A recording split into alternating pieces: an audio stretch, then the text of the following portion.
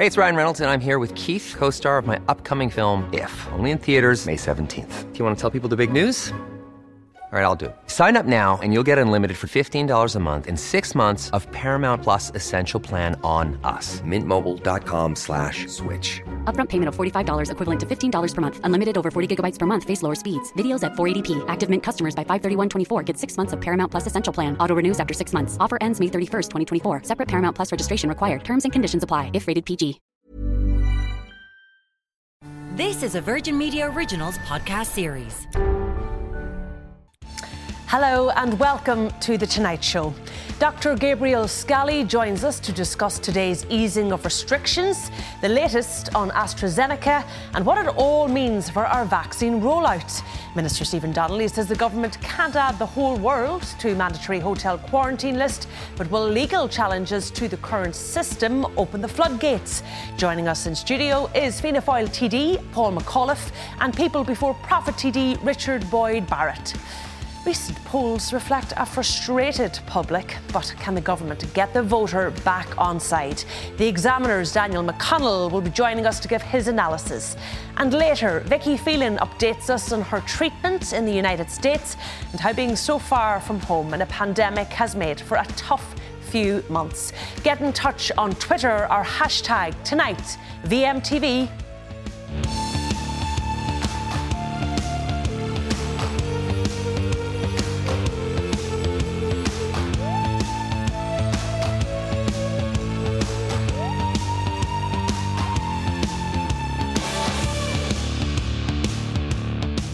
But first, Virgin Media News correspondent Zara King joins us live from the Department of Health. Zara, NIAC were meeting today. It was a long meeting. I think it lasted almost all day. Looking at AstraZeneca, what is their latest advice? Good evening, Ciara. Yes, so NIAC recommending that AstraZeneca is not used in people under the age of 60. That decision being made this evening, meaning that that vaccine will have to be considered, and what exactly will happen with that. Discussions taking place with the HSE over the coming days, Ciara. Dr. Ronan Glynn saying tonight that we need to give the HSE a little bit of time to consider exactly what that is going to mean. In the meantime, the HSE has written to all hospital groups and to community healthcare organisations to cancel all AstraZeneca clinics for tomorrow. So it means that anyone who is due to have an appointment tomorrow to get the AstraZeneca vaccine, that you would not be going to that appointment tomorrow, and that you'll be contacted with further details on that over the coming days. Just a statement as well this evening, I should say, Ciara, from AstraZeneca itself, just saying that we recognise the decision taken by the National Immunisation Advisory Committee. They say AstraZeneca has worked closely and quickly with regulators to implement changes to the product information and to understand the epidemiology, possible mechanisms that could explain these extremely rare events. And they go on to say they will continue to collaborate with the NIAC on that. Let's just take a listen to what Ronan Glynn had to say this evening in relation to what this might mean for the future rollout. Look, I think in fairness, we have to give the HSE a day or two to fully weigh up what this means for the programme. But we are aware that we have very significant quantities of other vaccine coming into this country over the coming weeks. Equally, there's a significant cohort of people aged 60 and older who haven't yet been vaccinated.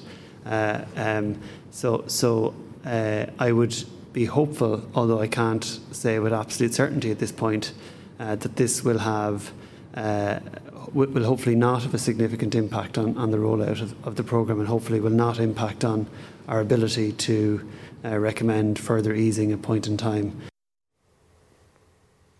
Well, Ciara, the key question, I suppose, for people at home watching the programme this evening who've already received their first dose of AstraZeneca is what happens next for me? And that's an understandable question. The NIAC advice showing that people over 60 should get their second dose as planned after 12 weeks. They say people under 60 who are at high risk or very high risk in terms of an underlying medical condition, they will also get their second dose after 12 weeks. And it is the people under 60 with no medical conditions which will allow a 16-week interval, Ciara, so that they can allow further assessment of the benefits and risks.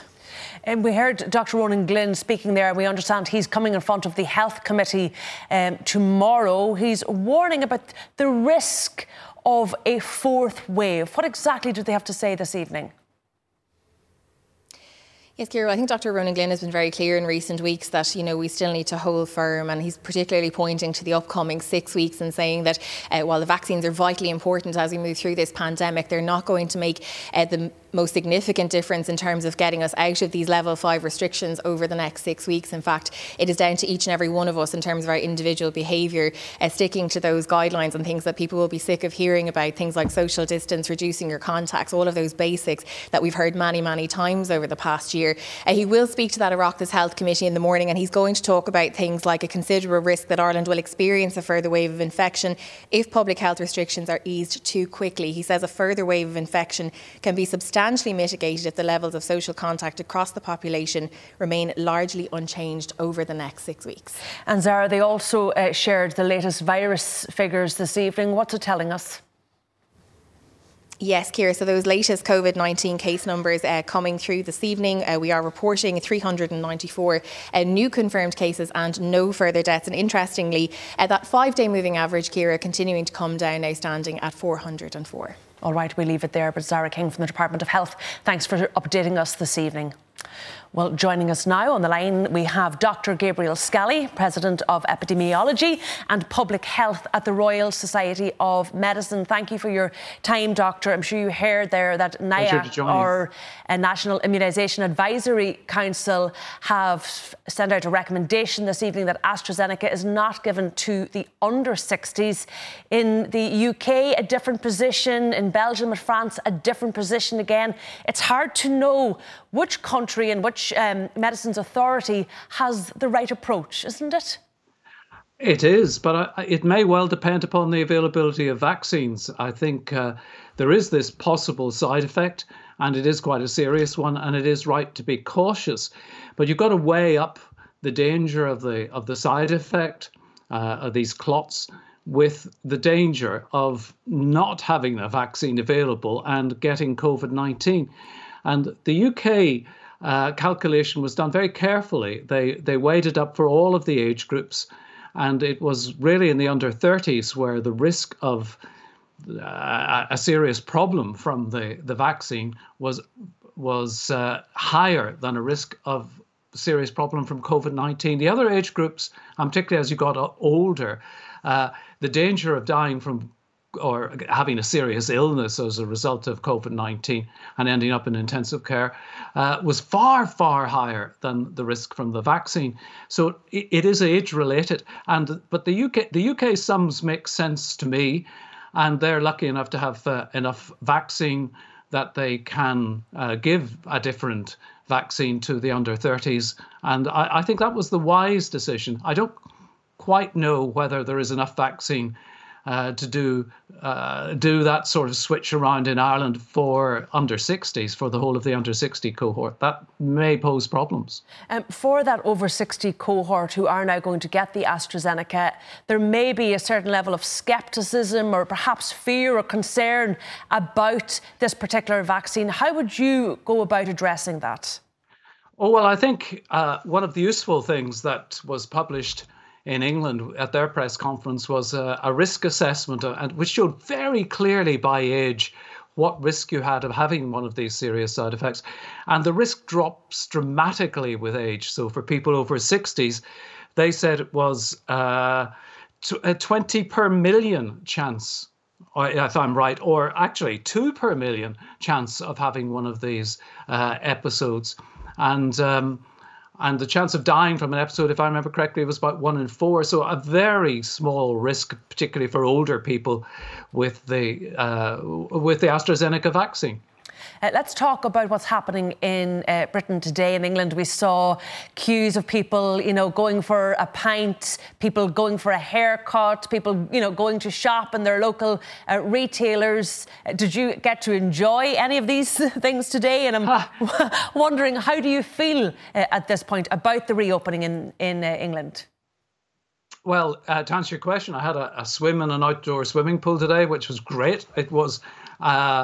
The having a pint business or eating is only to be done outdoors, and it was freezing today. And I do like my Guinness cool, but not quite that cool. So I'll not be having an outdoor pint this evening. And How do I feel about it? I think it's a difficult decision. I think the vaccination and the results of the vaccination are phenomenal. The cases have fallen away dramatically. Hospitalizations, deaths fallen all dramatically. In fact, with hospitalizations, hospitalizations are higher now amongst the under 50s than the over 50s for the first time, which is an amazing turnaround. So there is a lot of optimism. There is no sign yet of the variants grabbing a hold in the UK, though there are some of them around, and there are one or two clusters that have developed. But that's the big worry, that we'll get that these variants, which we know are present and are being imported by travellers, will take a hold, and they will dodge the vaccines to a greater or a lesser extent. In Ireland, we've just heard from NPHET this evening that they're going to be warning our health committee tomorrow in our Oireachtas of the risk of a fourth wave if we reopen things too quickly. And yet the other side of things, we're being told there's very, very positive metrics out there in terms of hospitalisations numbers, the R number, ICU admissions. It's quite conflicting message, isn't it, for the public at the moment? Yeah, I can understand it. It's difficult to understand. Let me just try and explain a little bit as I see it.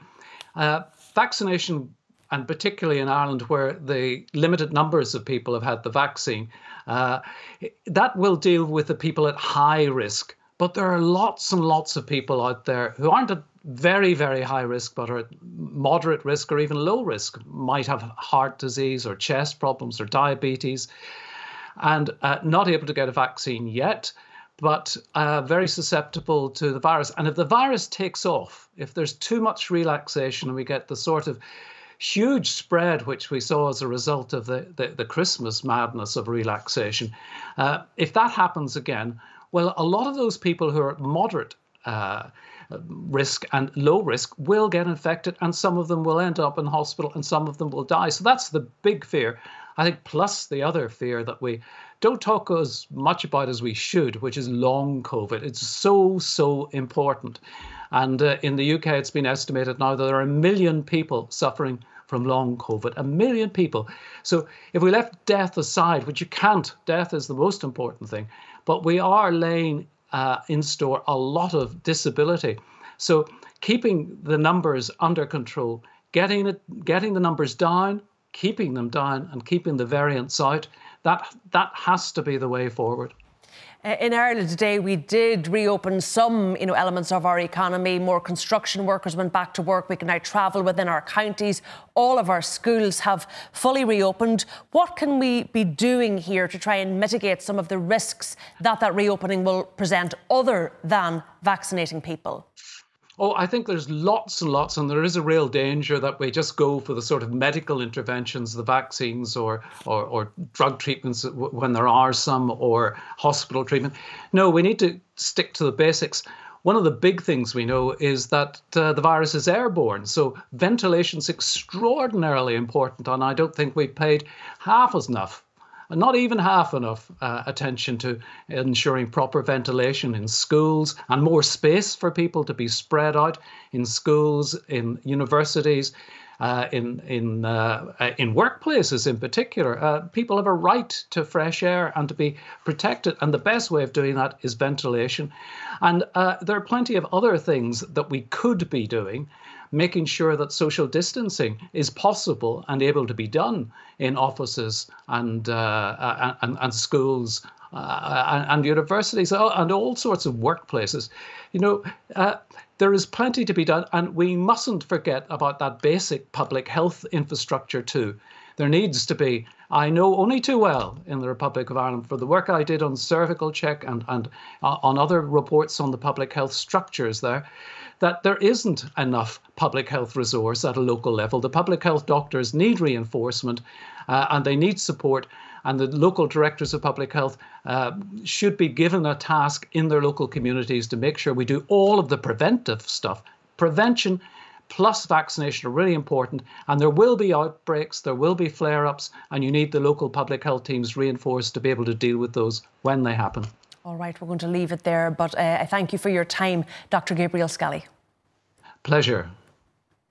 All right, let's go to our panellists this evening. Richard Boyd-Bard, I want to start with you. Look, it'll be disappointing for anybody who was expecting to get that AstraZeneca vaccine tomorrow. We know those cancels have been those clinics have been cancelled. But do you accept it was the right decision? Well, I mean, I certainly think we have to be safe and make sure that the vaccination programme is safe. So there are concerns about this clotting. But I think we need explanations to answer the questions that were raised by Gabriel Scally there.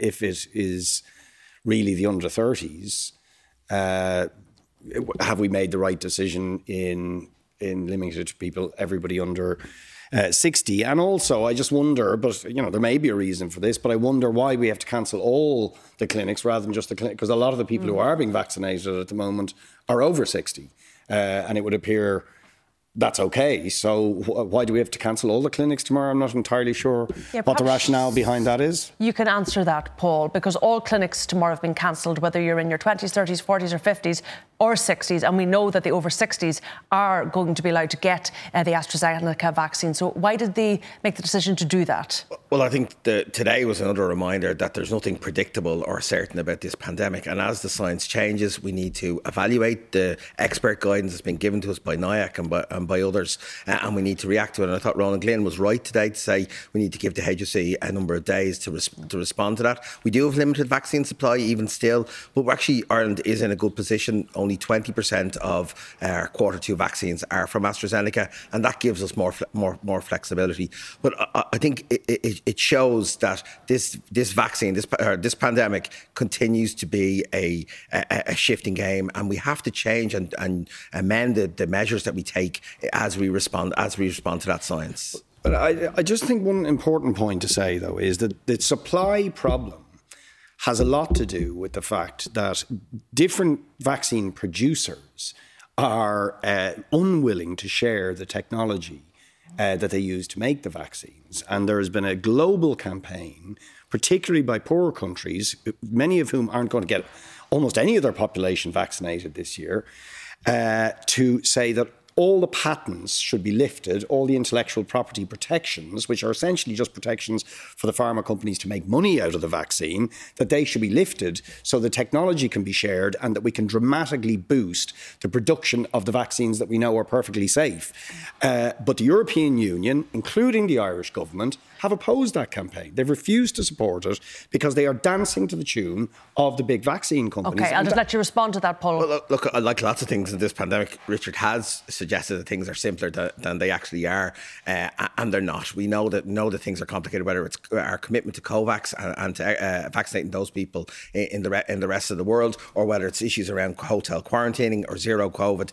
Richard has been proved wrong on many of these things. The World Health Organization support the people's vaccine, so it's not Richard, it's the World Health Organization saying that they should lift the patents and intellectual property restrictions. In terms of the targets, I suppose, for people, we want to try and get 180,000 people vaccinated this week, and we're still talking about this 82% of the adult population by the end of June. Is that now realistic, or should we expect the government to come out with a new plan and new targets, given what's happened with AstraZeneca this evening? Well, look, it is a big change today, in the same way we've been here before where there was changes recommended for those over 70. A vaccine which 4 months ago we thought was going to be the game changer now is only applicable for people between 60 and 70. So you don't think we'll meet those targets? No, and that's not what I'm saying here. I'm saying that actually I think Ireland is in a good position because only 20% of the Q2 supply is AstraZeneca. There are supplies from other ones. Over the last number of months, that hasn't proved to our advantage. Now that this advice is here, I think there's other options, and it's up to the HSE to respond. But I think we are in a good place because of the diversity of vaccines. You see, Gabriel Scally raised another very, very important point, is that our public health infrastructure is absolutely chronically understaffed and under-resourced. Now, in the countries where they're doing vaccination best, they have a strong public health teams at a local level so they can adapt very quickly to difficulties, problems, changes. We are completely incapable of shifting because we have... Do you accept that, Paul? Well, actually, our public health measures have been really strong over the last couple of weeks. The public health teams have one-third of the staffing levels they're supposed to have. There has been a tradition of that, but I'm talking about the public health measures we've taken in the last number of weeks. Walk-in test centres for asymptomatic people, mandatory hotel quarantining, antigen tests or rapid testing being rolled out. These are all very strong public health measures that, even with the vaccine, will be needed. In terms of the AstraZeneca and some of the concerns that perhaps the over 60s will be feeling this evening, because of this issue around blood clots, but also because of the delay, I suppose, in getting your second vaccines. It's 12 weeks until you get your second vaccine with AstraZeneca, so that's 14 weeks until you're fully vaccinated, whereas there's only 3 weeks with the Pfizer. I mean, do you think people have a right now to ask for a specific vaccine? Yeah, see, this is where the people's vaccine issue is important, because if what we should be doing is sharing the best technology in order to boost the supplies of the ones that we know are Okay, but let's just accept where we are now. Well, it's very difficult, but I think if we could give people a choice, if they had concerns about particular vaccines when concerns are raised, that would be far preferable.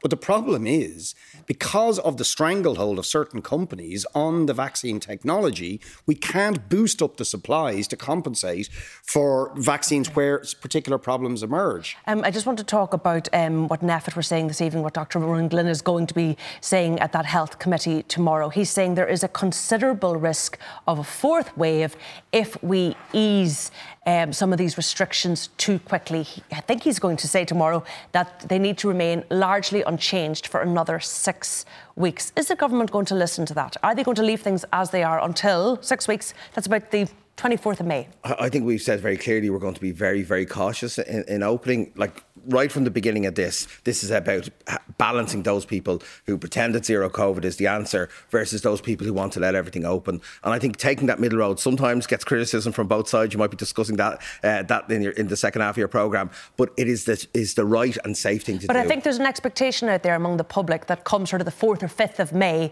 that we're going to see the next phase of reopening. But we see that NPHET are going to say tomorrow 6 weeks. So they wanted to go a lot longer than that. What's the government going to do? Is there conflict there? We've said very clearly what our priorities are. They've been around education and the health service. We're going to continue to look at the numbers, and we're going to continue to put those people, those priorities first. Like, for example, we've had... What does that actually really mean? Because we have education fairly sorted now. We have changes in the health service. I'm talking about things like, going to the hairdressers, going to the barbers, perhaps moving outside the county, those type of things that perhaps people are hoping to see come May.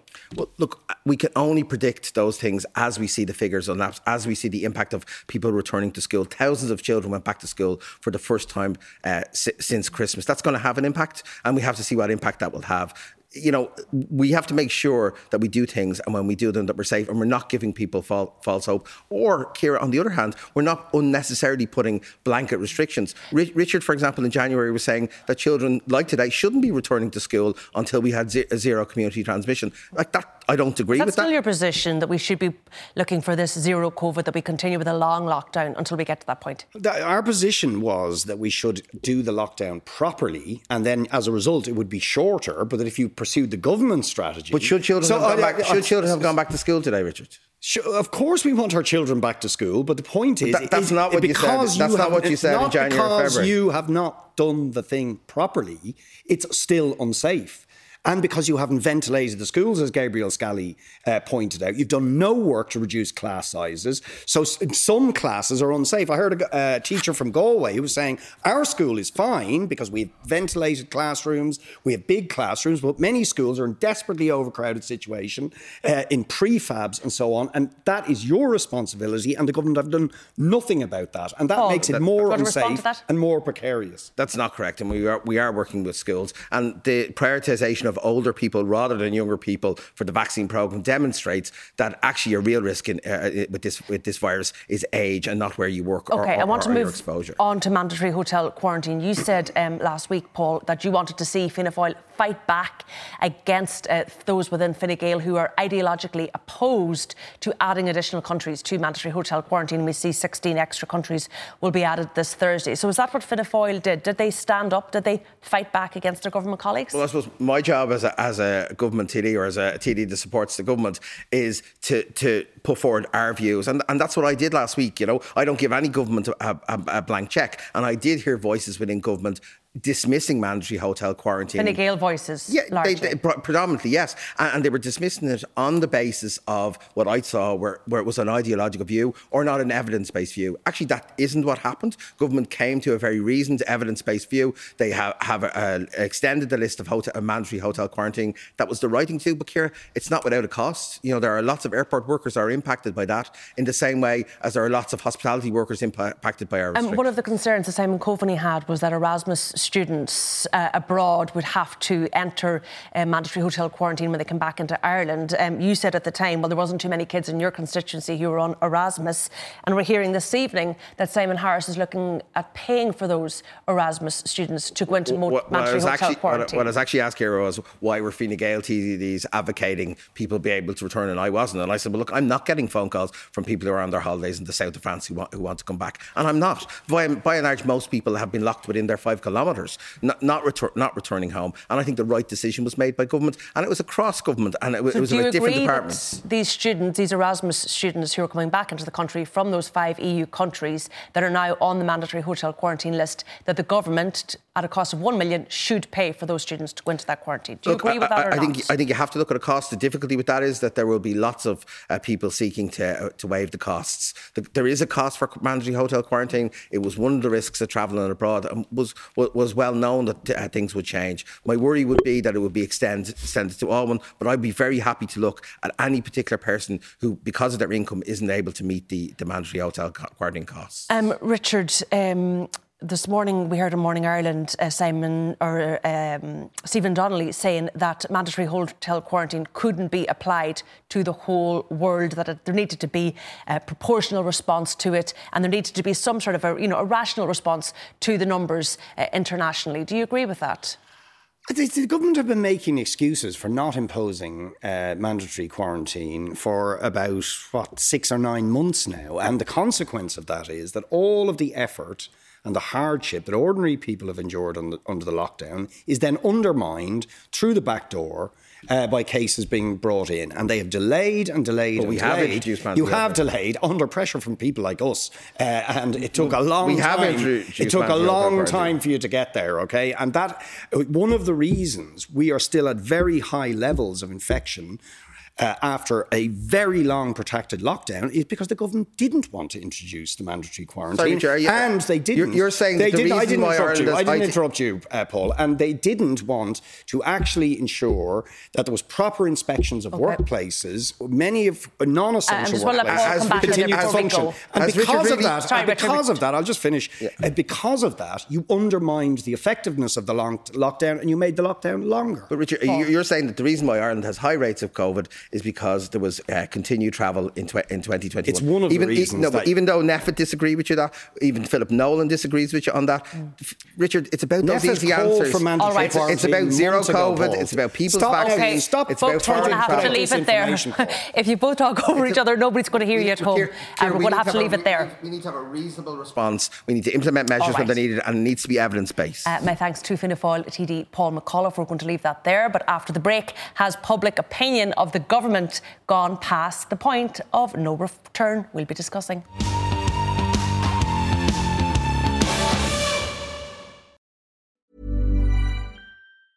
Hey, it's Ryan Reynolds, and I'm here with Keith, co-star of my upcoming film, If, only in theaters May 17th. Do you want to tell people the big news? All right, I'll do it. Sign up now and you'll get unlimited for $15 a month and 6 months of Paramount Plus Essential Plan on us. MintMobile.com/switch. Upfront payment of $45 equivalent to $15 per month. Unlimited over 40 gigabytes per month. Face lower speeds. Videos at 480p. Active Mint customers by 531.24 get 6 months of Paramount Plus Essential Plan. Auto renews after 6 months. Offer ends May 31st, 2024. Separate Paramount Plus registration required. Terms and conditions apply if rated PG. Hey, I'm Ryan Reynolds. At Mint Mobile, we like to do the opposite of what Big Wireless does. They charge you a lot. We charge you a little. So naturally, when they announced they'd be raising their prices due to inflation, we decided to deflate our prices due to not hating you. That's right. We're cutting the price of Mint Unlimited from $30 a month to just $15 a month. Give it a try at mintmobile.com/switch. $45 up front for 3 months plus taxes and fees. Promo rate for new customers for limited time. Unlimited more than 40 gigabytes per month. Slows full terms at mintmobile.com.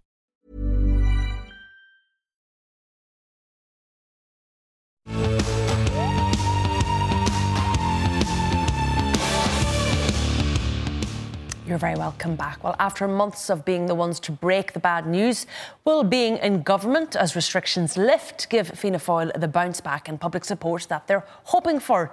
And what happens if it never recovers? Well, political editor of the Irish Examiner, Daniel McConnell, joins the panel alongside People Before Profit TD Richard Boyd Barrett. Daniel, very welcome to the programme and thanks for coming into us this morning. How important is a successful vaccine rollout to the government in general, but in particular to Fianna Fáil? Well, it's particularly important to Micheál Martin because, you know, as of his speech, not the last State of the Nation address, but the previous one, he essentially linked his legacy to the successful rollout of the vaccine. He basically said, we will get this done, we will reopen the country. And, you know, this is a government that has not only opened the envelopes unlike any other government in before, you've had record spending and you still find the main or the lead party in government at 11% in the polls. So, you know, the old way of doing things clearly isn't working. You know, if you open the purse strings and give money to everybody, you know, you'd be delivered to electoral nirvana. That hasn't worked. And there has been a sense that, you know, if Fianna Fáil delivered a successful vaccine rollout, eventually, obviously, it's been mired in controversy since the get-go. But if they get it to where the summer, we can enjoy some sort of a summer this year, that they will see some electoral benefit. I'm yet to be convinced by that. I think, you know, the public largely have made up their mind on Micheál Martin. I think they've largely said, you know, he was still in government for 14 years when a lot of the bad stuff happened in a bygone era. They're not convinced about his style of leadership. He's led a government that has been mired in controversy, resignations, Golfgate, you know, calamity after calamity, bitching, infighting with Fine Gael. You've Leo Varadkar doing his thing, you know, undermining government from within. You've the Green Party at odds all over the place. So this is not a very stable looking government on one level. And yet, you know, they're spending record sums of money and we're seeing precious little results for it. And yet you have Fine Gael who are also in government, who are also part of this calamity and who are also, you know, opening the chequebook and spending, as you say. They do seem to be benefiting, don't they? Is it because they were there at the start of this pandemic? Is that the reason? And they were seen to, you know, handle it quite well? Partly. I think it's also partly that Fine Gael are the only sort of party that are leaning to the right of the centre ground. Everyone else is sort of fighting for that left of centre ground and maybe the slightly more left of centre than, you know, Richard and others.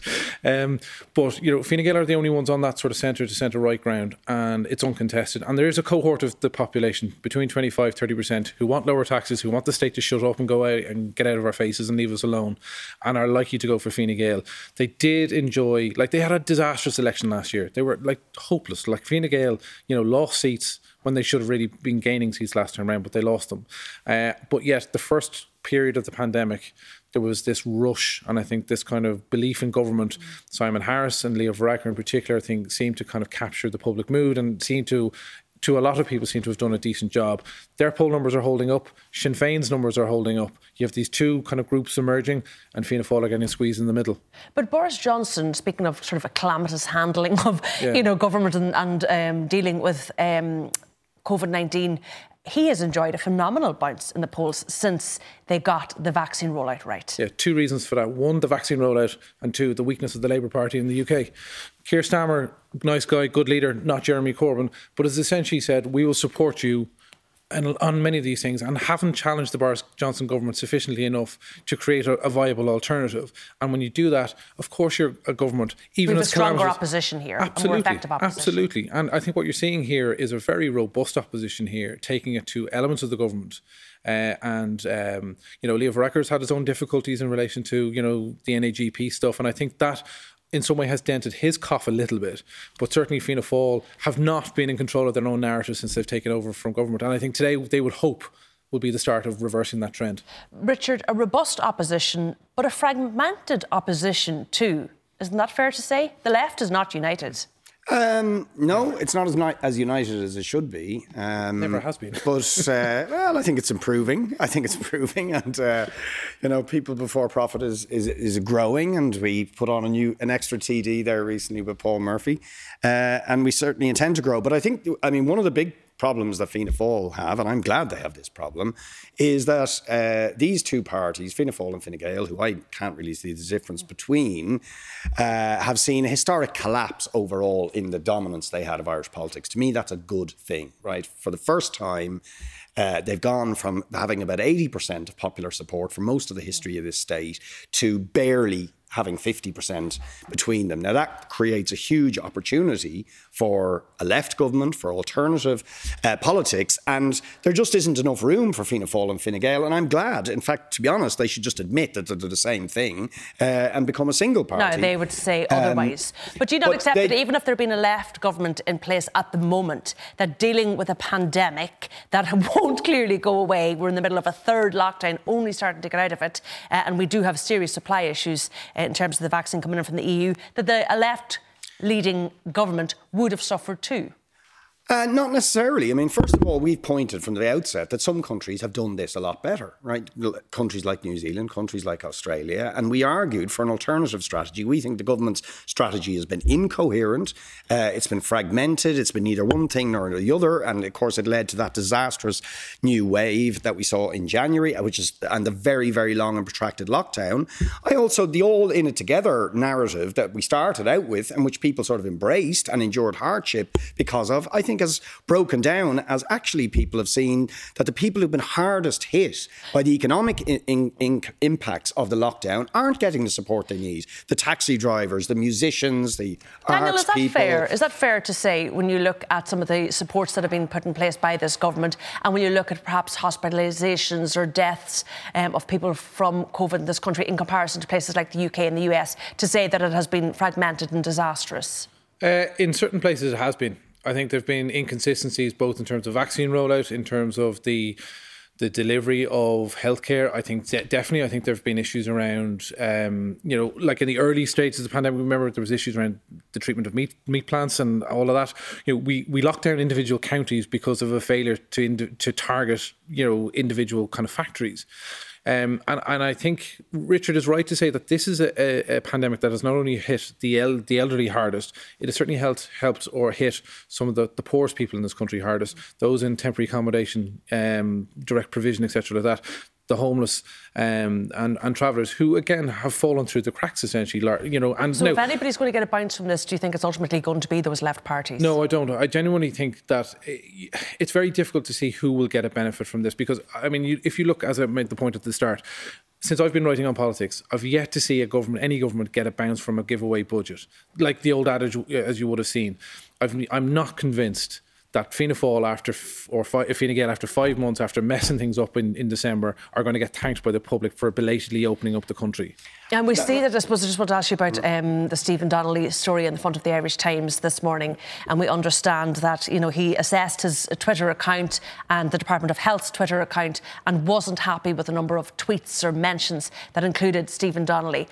What does that tell you about sort of the Fianna Fáil mindset or the government mindset, or is it just his own mindset? Listen, it's far be it for me to criticise any individual politician for being a diva or being slightly wrapped up in their own self-importance. But I mean, what is a minister doing checking his own tweets when he has to deal with hundreds of deaths per week in nursing homes? It was like the timing of this was very important.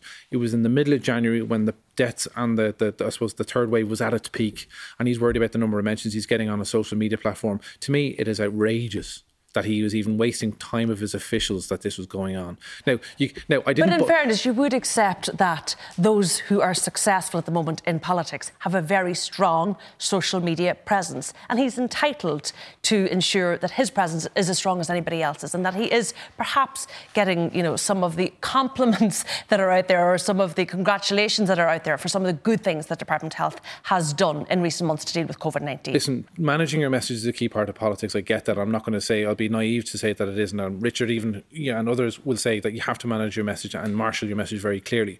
But look, again, go back to the timing of this and look who was involved. His Secretary General, Robert Watt, who's now, but as we believe, is going to be appointed on a salary of €292,000 tomorrow, was basically involved in instructing the head of communications in that department to make sure the minister was mentioned more on Twitter. That is not how resources should have been used at such a critical period of time. I didn't buy his excuse on radio this morning that he hadn't read the story or wasn't aware of the story. He was going on a major national radio station about a front page story in one of the major newspapers. He would have been contacted about this. But in fairness, he's not the only one, because the Irish Independent had a story this morning that over 500,000, I think it was 600,000+, had been spent by a number of TDs on things like PR and consultancy and their image. So he's not alone, is he, Richard? Well, I think there's a very, very unhealthy obsession in the government parties and in some of the opposition parties in PR and consultancy rather than the substance. And that infuriates people. Of course, you have to have a communication strategy to get your message across, your arguments across. I don't think there's anything wrong with that. But when, the health service is in crisis, when it's massively under-resourced, when you're paying out fortunes to private hospitals to make money out of the COVID crisis, and then you're worried about PR, that really grates with people. So very quickly, what kind of PR were you trying to achieve by saying that you weren't going to send your condolences for the death of Prince Philip? Because we're socialists and we don't believe in monarchs and royalty in the 21st century. We don't believe that the idea of inherited power and wealth by virtue of your birth is a particularly progressive thing that we should over-focus on. We'd like... Not very neighbourly though, Richard, is it? Well, I'm not sure what neighbourliness comes into it. There's a lot of people in Britain are complaining in the last few days about the excessive coverage of the royal... and yet 2/3 of them support the monarchy at the same time. Yeah, but I don't support monarchy. And I actually think it's an anachronism and it's sort of a symbol of inequality which we need to... We're going to have to challenge. Leave it there. My thanks to Daniel McConnell and to Richard Boyd Barrett. And after the break, Vicky Phelan reflects on her treatment in the United States, receiving her COVID vaccine and being far from her children at home.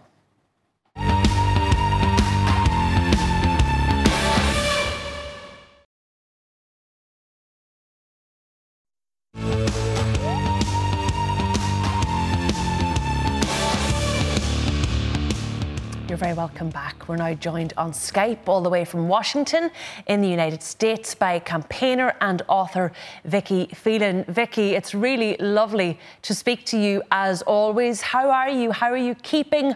How's the treatment going? Hi, Ciara. Yeah, I'm good. I've been good for the last few days. Thank God. I had treatment last week and the vaccine one day after each other.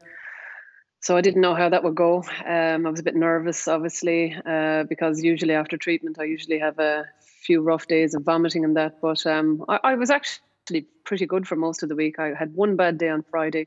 I woke with a splitting headache and I knew I was in for a day of vomiting.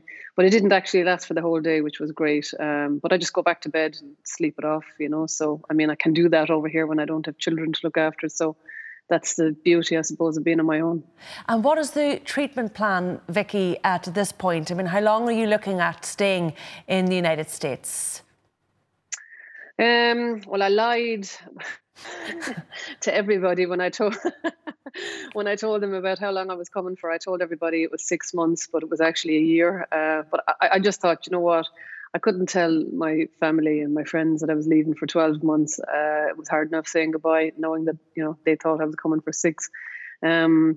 So, realistically, it's 12 months. I have a schedule right up to the end of January next year. But at the same time, my oncologist is a lovely man. He's young enough. He's got young kids himself, and he knows I'm over here on my own. And he's promised me that if we get to a point where I'm, on a full dose, because at the moment I'm still only on half the dose, and I'm tolerating it well. So, I still have to get to a stage where I'm not vomiting or having some reaction. And obviously the tumours are shrinking, that he would look at extending the kind of the spaces in between my treatment schedule. He has a number of patients who are very stable, who only come in for treatments then every 3 months. So that would be great. It would mean I would be able to go home and just come back every 3 months. But I'd say I'm probably another 6 months off of that yet, to be quite honest. At the moment, I suppose it would be very difficult for you to come home, or indeed for the children to go over and visit you because of, the quarantine restrictions. Yeah, so there's it's getting more difficult every week with new restrictions coming in. There were new restrictions added here on the 6th of March. Biden brought in new restrictions on people coming into the USA. So it's only people who are allowed to come in for essential services. Now, there are some exceptions, and one of them is humanitarian grounds.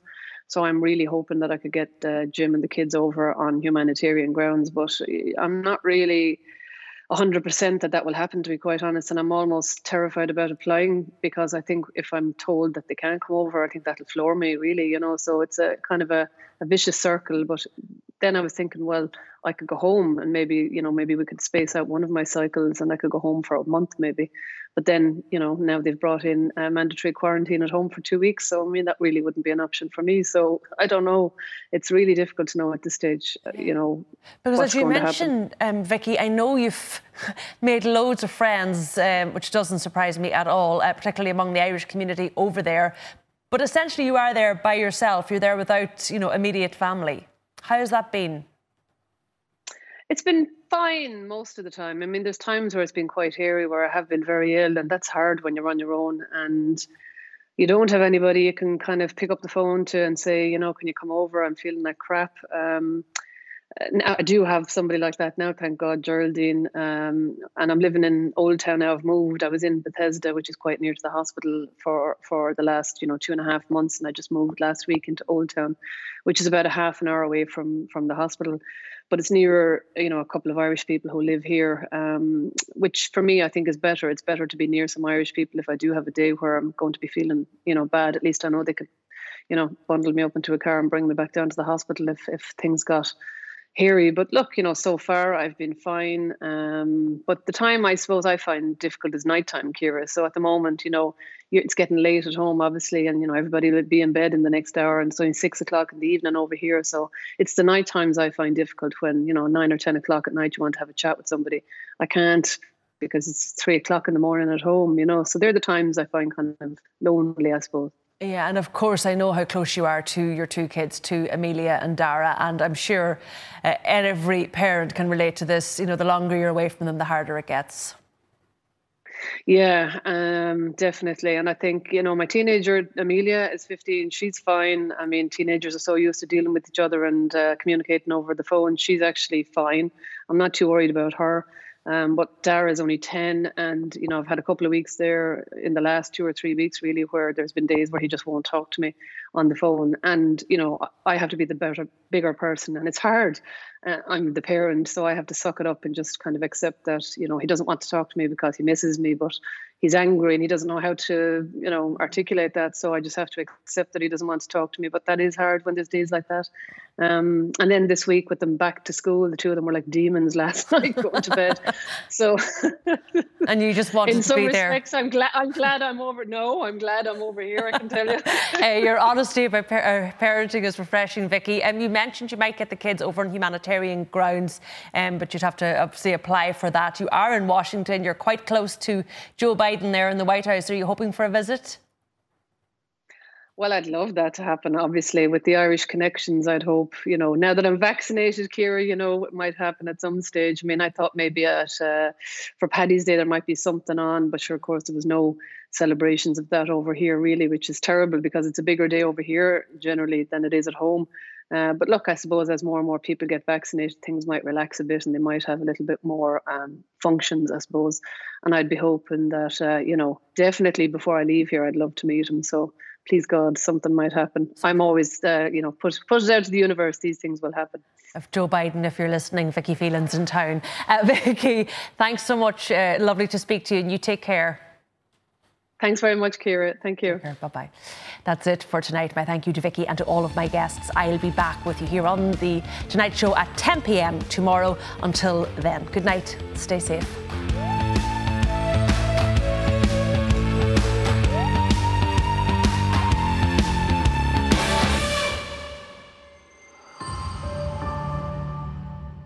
This is a Virgin Media Originals podcast series.